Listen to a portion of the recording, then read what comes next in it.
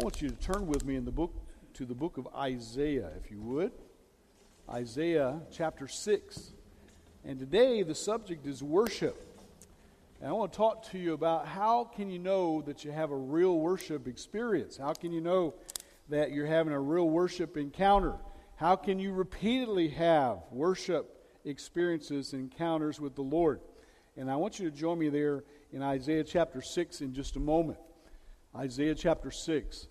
I want to share something with you that's very revealing about our culture. We live in a day where we have a lot of people that are taking in lots of things. And Barna, one of the groups that do great research for the church, shared a survey on worship, and I want to share it with you because most of this data is from 2016 and some of it is from 2017.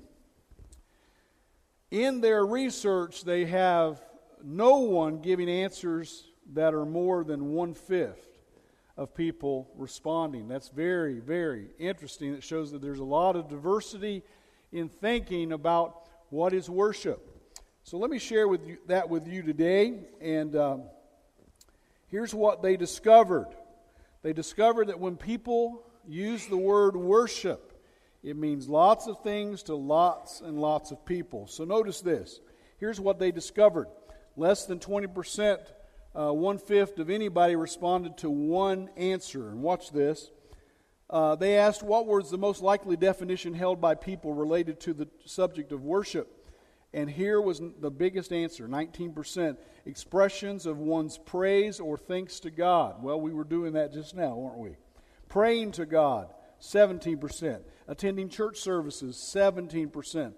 Having a personal relationship with God, only 12% answered that was worship. 10% said it was a particular attitude towards God.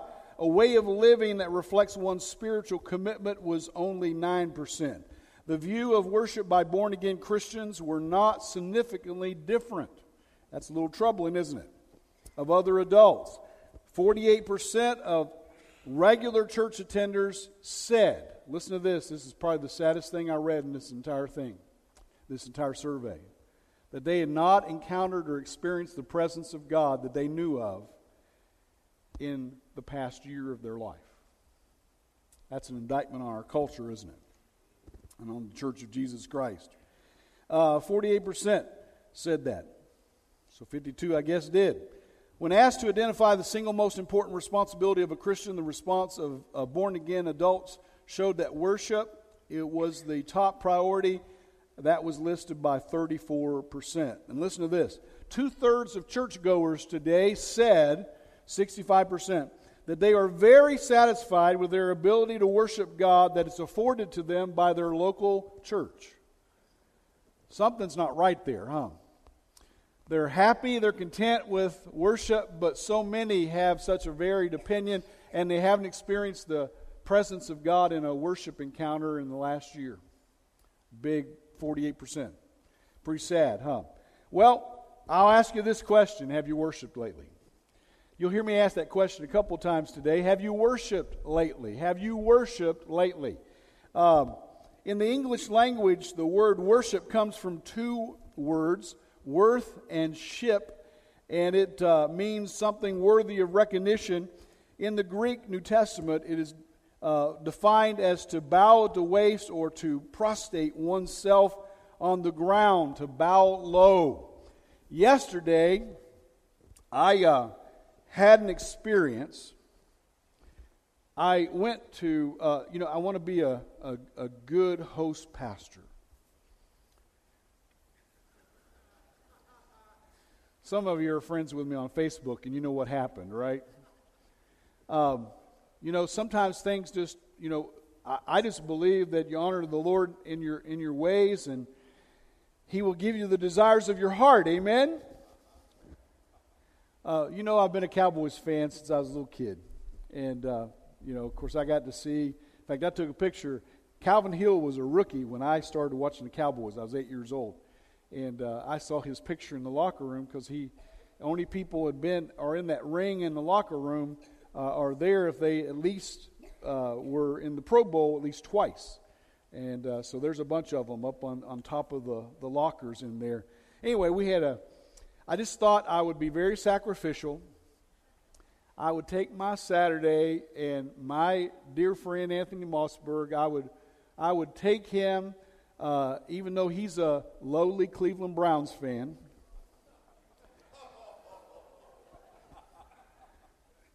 I told you, Anthony. There were lots of them there in Ohio, and you talking about somebody that's loyal to their team. There you go. And anyway, he said, yeah, man, I'd love to go to AT&T Stadium and take the tour. So I took him on the VIP tour yesterday. It was sweet. We had a good time. I sacrificed so my brother could see that. That's what I did. I mean, it was a great sacrifice. It took almost, several hours, and we looked around and had a big old time. Well, they gave us instructions when we started the tour, and they said, no video whatsoever. Catch a video, and, we'll shut you down. You can take pictures. There were a couple places they took us that we couldn't take pictures, but they said, you can take pictures all you want, but don't shoot video. So there's a lady in our group, and she's got a cowboy jersey on. And I mean, she was a radical fan. Every time our group moved, she was one that still lingered and kept taking pictures.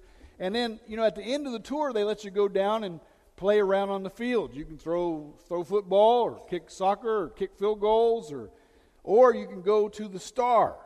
Well, I told Anthony, I said, let's go get a picture on the Star. I just think you'd really like that. And I'll take one of you, and you can take one of me, and we'll take one on there together. We'll get somebody to take a picture. Well, we got behind this lady, and she was videotaping all over the place. I mean, she just kept doing it. We saw her all day long, and she took pictures of everything. Well, we get on the field. She gets on the Star before we do. You have to kind of take your turn. And I thought I was a Cowboy fan. I saw a new definition yesterday. This lady lays down on the Star like this. And here's what she did. Over and over. She just kept kissing it. Then she's doing poses like this.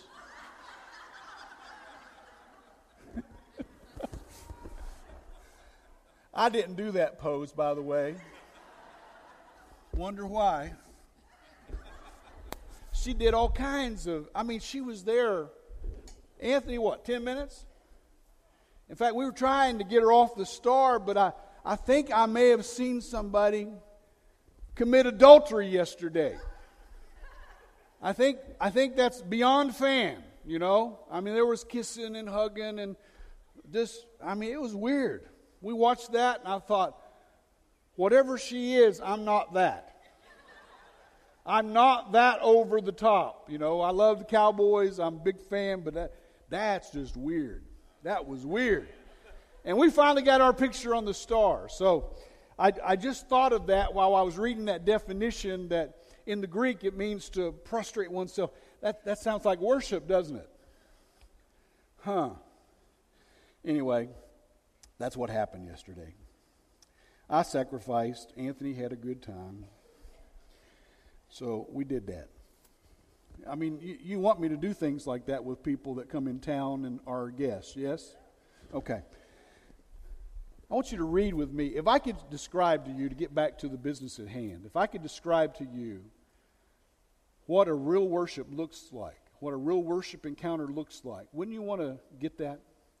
Wouldn't you want to know that? Wouldn't you want to be able to pull from that resource again and again so you can measure whether you're really worshiping God?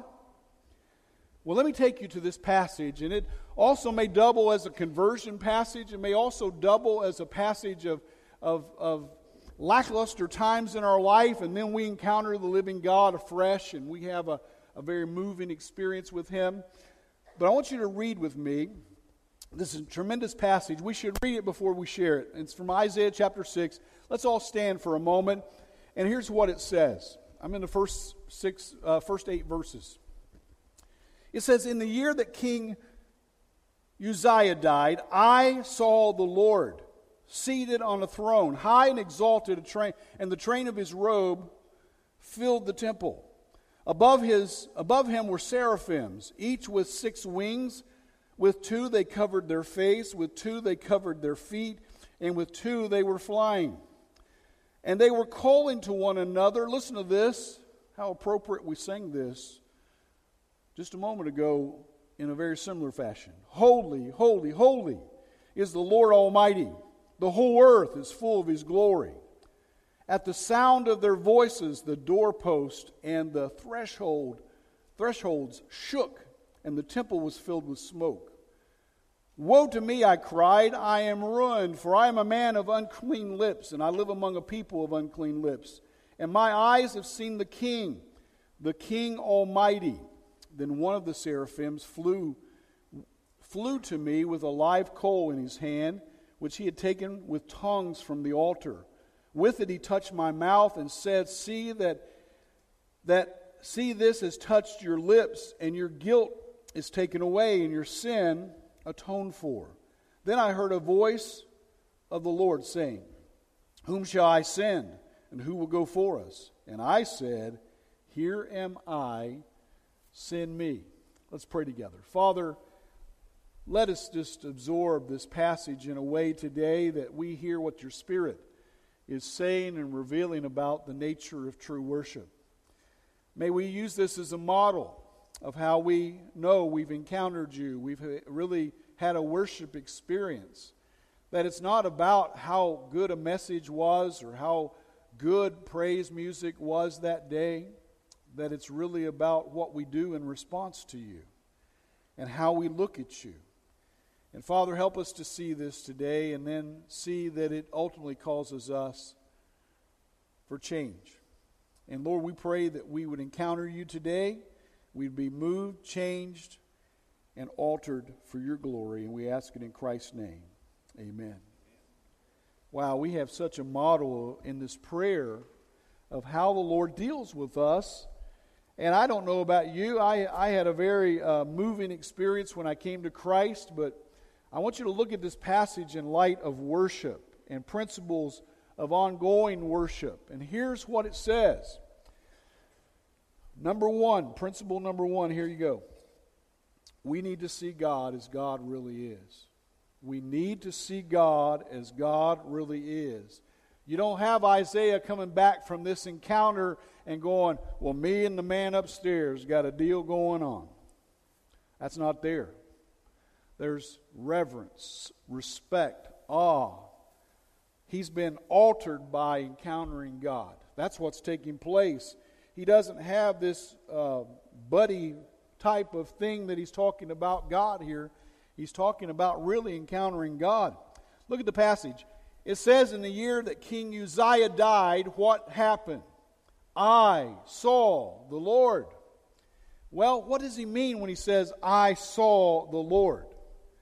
Well, you can tell by this reading that it's visionary, isn't it? He's having like a vision of who God is. And it's important for us to note that because it was Jesus in his own words in John chapter 1, verse 18, that made this statement. No one has ever seen God, but God the one and only, who is at the Father's side, has made him known. See, my best glimpse of God is in Jesus Christ, his Son. When I look at what he did on planet Earth, and when I encounter him, and I look at him, and then look at my life, then I'm getting my best glimpse of God. Because the Son has manifested what the Father is all about and what he's like.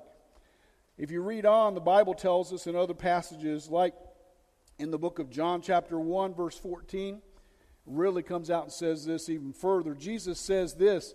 He says, He, the Word, became flesh and dwelt among us. We have seen his glory, the glory of the one and only who came from the Father, full of grace and truth. God is described in this passage as seated on his throne, high and exalted, isn't he? He's high and exalted. His train, the train of his robe, fills the temple. The passage talks about smoke started filling the temple. The Bible tells us this in the book of Hebrews, chapter 11, about encountering God. It says in chapter 11, verse 6, "And without faith it is impossible to please God, because anyone who comes to God must first believe He exists, and that He rewards those who earnestly seek Him." That's key to encountering God. You have to be somewhat of a seeker to engage and experience Him. How many of you remember that the encounter Jesus had with the woman at the well, Jesus said, "Now the day has come that the Father's going to require of everybody to have real worship, to experience real worship." She was dialoguing about who they are. She's a Samaritan, he's a Jew, they're enemies, they shouldn't get along. Why in the world is he talking to her? And she starts talking about worship and where worship really takes place. And he says that the day has come now where people will only be able to worship in what? 2 words. Spirit. The truth of the Spirit. The Spirit will enable people to be able to encounter God. And then the other thing, and here's what's so big, because we have this encounter perpetually when you open the Bible and you read God's infallible, inerrant Word. That's what you're seeing. You're seeing the very Word of God leap off the page into your heart, into your mind.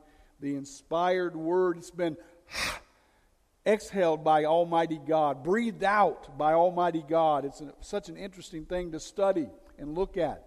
Here's what he says. In that passage, he says that we can only worship in spirit and in truth. You'll find that in John chapter 4, verse 23 and 24. I've got to come to truth about God. See, I can't come to God believing things that are not true. I can't take in fake information. I can't take false information. I have to take in truth to be able to encounter God. You follow me? That's why the Bible is so central to worship. It's so important. We lift up truth, and people are drawn to that truth. They see truth. They recognize the truth. The Spirit enables them to understand truth, and that changes everything. Worship is about hearing from God, isn't it? It's about encountering God.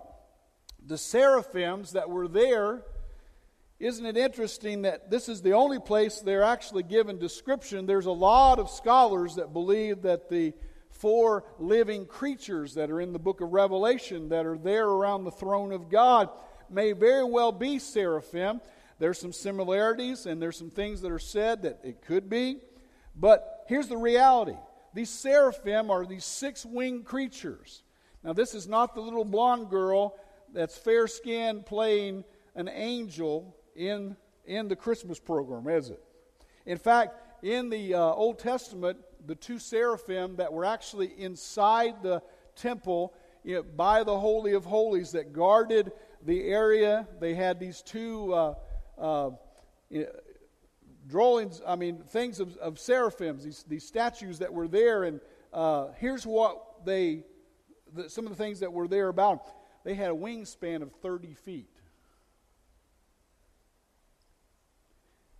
They show them in this light of being there guarding the Ark of the Covenant, the presence of God. It's interesting to look at that because that's probably more accurate than the descriptions that we sometimes talk about angels as warm, fuzzy experiences and so forth. If you saw an angel in the Old Testament, what did they do? They usually threw themselves down to the ground and worshiped. They were in awe. And we need to remember what Psalm 8, chapter 1 says. It says the angels are a little bit above who? Just a little bit above. As the created order in heaven, they're above humans, right? The Bible says so. So we just take that as true. And then here's the amazing thing. One day you're going to be a part of judging those angels. Isn't that something? God's going to let you be a part of helping in that process. Isn't that something? Isn't that amazing?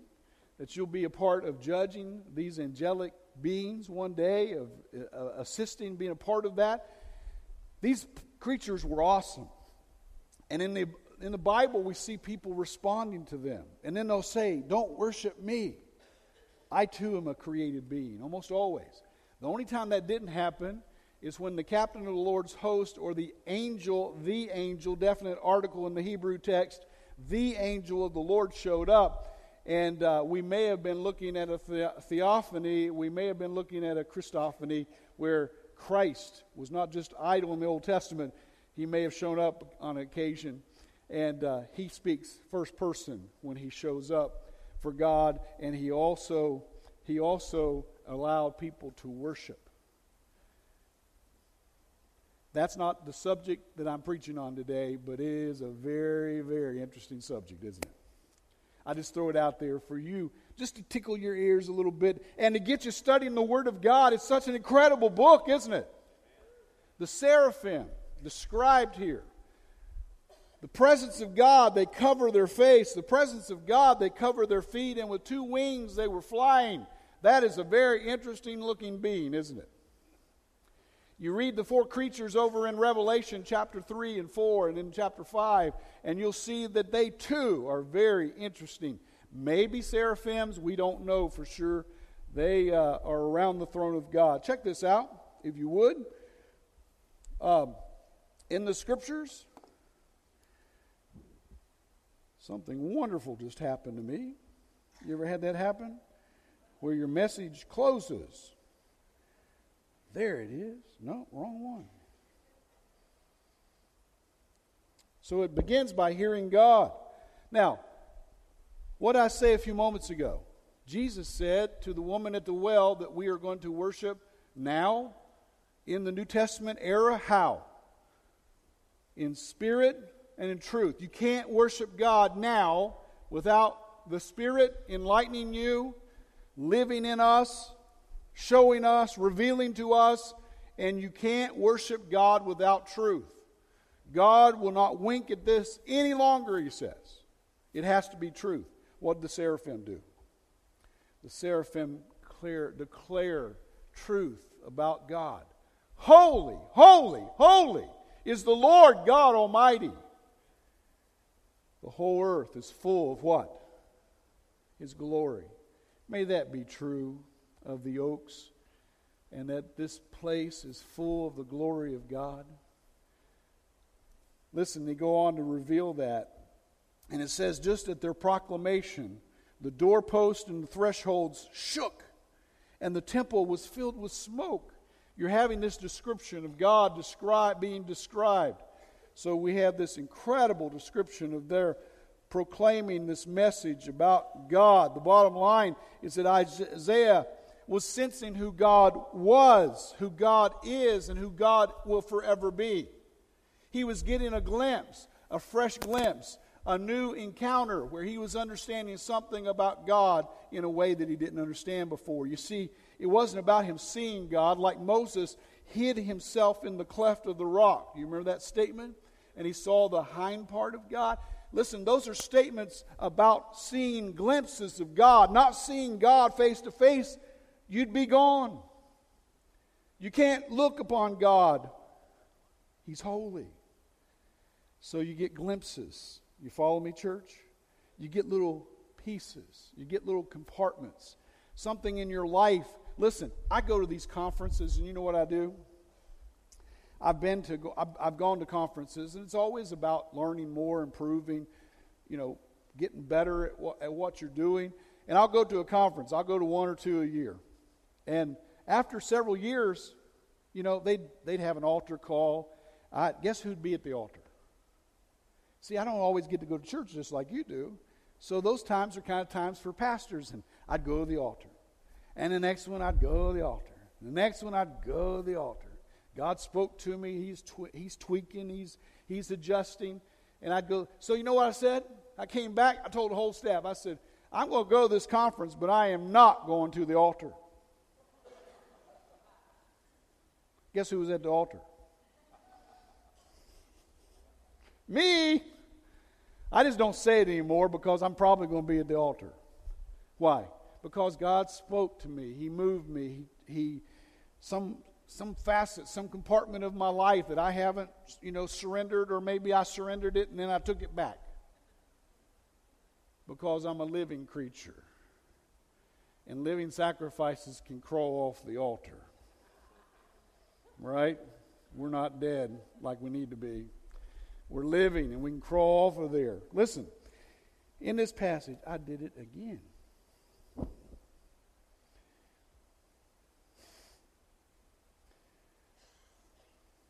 Wow. Yes, I need this message out. Karen Burton Maines wrote this. She said this well-phrased admonition in her little book, and this was written years ago. It's called Sing Joyfully. She wrote, worship has been defined as a preoccupation with God. That's a good description. What do we learn when we're being preoccupied with God? By cultivating intentionality, that's one of the ways that we are doing that, by deliberately turning our mind over to a divine preoccupation, by developing worship habits and working at them. Intentional worship means a worshiper is not going to church expecting worship just to happen, but they're intentionally going there as a worshiper. They're going to worship God. Is going to church determined to make worship happen. Church Newsletter aptly wrote, too many Christians are worshiping, they worship their work at their play, and play at their worship. We must learn to work at our worship so that we're preoccupied with God and delighted in Him. Listen, here's an automatic response. If I am responding as I should to God, I mean, if I see God and I get a glimpse of Him and I see a little bit of His character, I see part of His nature, then there's only a natural response to that. There really is if you're responding as a Christian in the right way.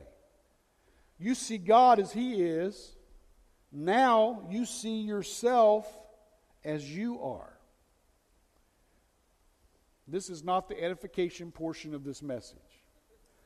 I am a sinner saved by the grace and mercy of Almighty God. The only thing I have to offer you is the Word of God through the testimony of coming to Christ. It's the only thing good about Barry Jude that exists. Is just that I know the Son and I am following Him. I share that because in the passage, here's what takes place. In Psalm 53:3, it says, everyone is turned away. We have together become corrupt. There is no one who does good, not even one. Is that not the testimony of all of us? It is. Man, if somebody starts telling me how good they are, I just listen for a while. And they start telling me how, they think if their good outweighs their bad, they'll get into heaven. And then I always just turn to some places in Scripture and share with them, your idea would be wonderful, and lots of people think they can go that way, but that's not what the Bible says. The Bible says we have to have the righteousness of Christ. And the bombshell is, for you, the standard of God, I always show them the standard is perfection. You can't mess up not one single time, and I know you already have. I said there's been one person go that way, and you will not be number two. Jesus Christ is perfect. Amen? Born sinless. Lived sinless. He is the Son of the living God. And He lived it out. He fulfilled all the law. You will not. The best of us will not. You fail. We're sinners. And when you get a glimpse of God, a piece of truth, a new light from Him, you'll see yourself as you really are, won't you? Check this out. It brings us to the place we realize we know we need God's mercy and His forgiveness, don't we? I love what Corrie ten Boom said. She says, when God forgives you, you just put up a sign that says, no fishing here. That's a good statement, isn't it? Listen to this in the book of verse 5. Woe to me, I am ruined. I'm a man of unclean lips, and I live among a people of unclean lips. That's our testimony, isn't it? The best among us. There we are, before Almighty God. You see God, holy, holy, holy is the Lord God Almighty. His glory fills the temple. Check this out. You see, we've got to come to the reality that we need to change. We need to be altered. We see the truth. The truth sets us free. I need to see myself as I really am. Third principle, look at this. we need to experience cleansing from God. When you come clean with God and you admit, I don't measure up, in your presence and in your glory, I fall short. I fall way short. Here we have a symbolic treatment of this seraphim taking the tongs of fire, an altar fire, and he reaches into the fire pit and takes out a coal. And then by the time he gets there, it's actually in his hand. And he brings the coal and he places it on Isaiah's what? Isn't it interesting that he places it on his tongue? Your tongue ever get you in trouble? It never gets me in trouble. It gets us in trouble, doesn't it? It's a mouthpiece for our sinful nature. And sometimes, as James says, we can have cursings and blessings coming out of the same mouth. You've seen it. Somebody that loves the Lord, and then they really make a blunder, man. They really mess up. Check this out. We experience cleansing from our sin. Now, to be under the blood of Jesus, what do we know is true? God has forgiven us for our past, present, and even future sins. Amen? But why do we confess? Like 1 John chapter 1 verse 9 says, if we confess our sins, and then there's that 3-word phrase, God is faithful, He will cleanse us from all unrighteousness. Isn't that a tremendous statement? See, I'm forgiven. It's under the blood of Christ. Amen? I'm going to heaven, and I have Jesus living in me by the power of His Holy Spirit. But I continue to confess my sin now not because it makes me lost, but because I agree with God. Worship experiences, worship encounters. I now confess my sin because when I'm out of alignment, I need to come back to the truth, back to the alignment, back to the Spirit, and back to the truth. And then I confess that. I'm confessing it. Why? Because I agree with God.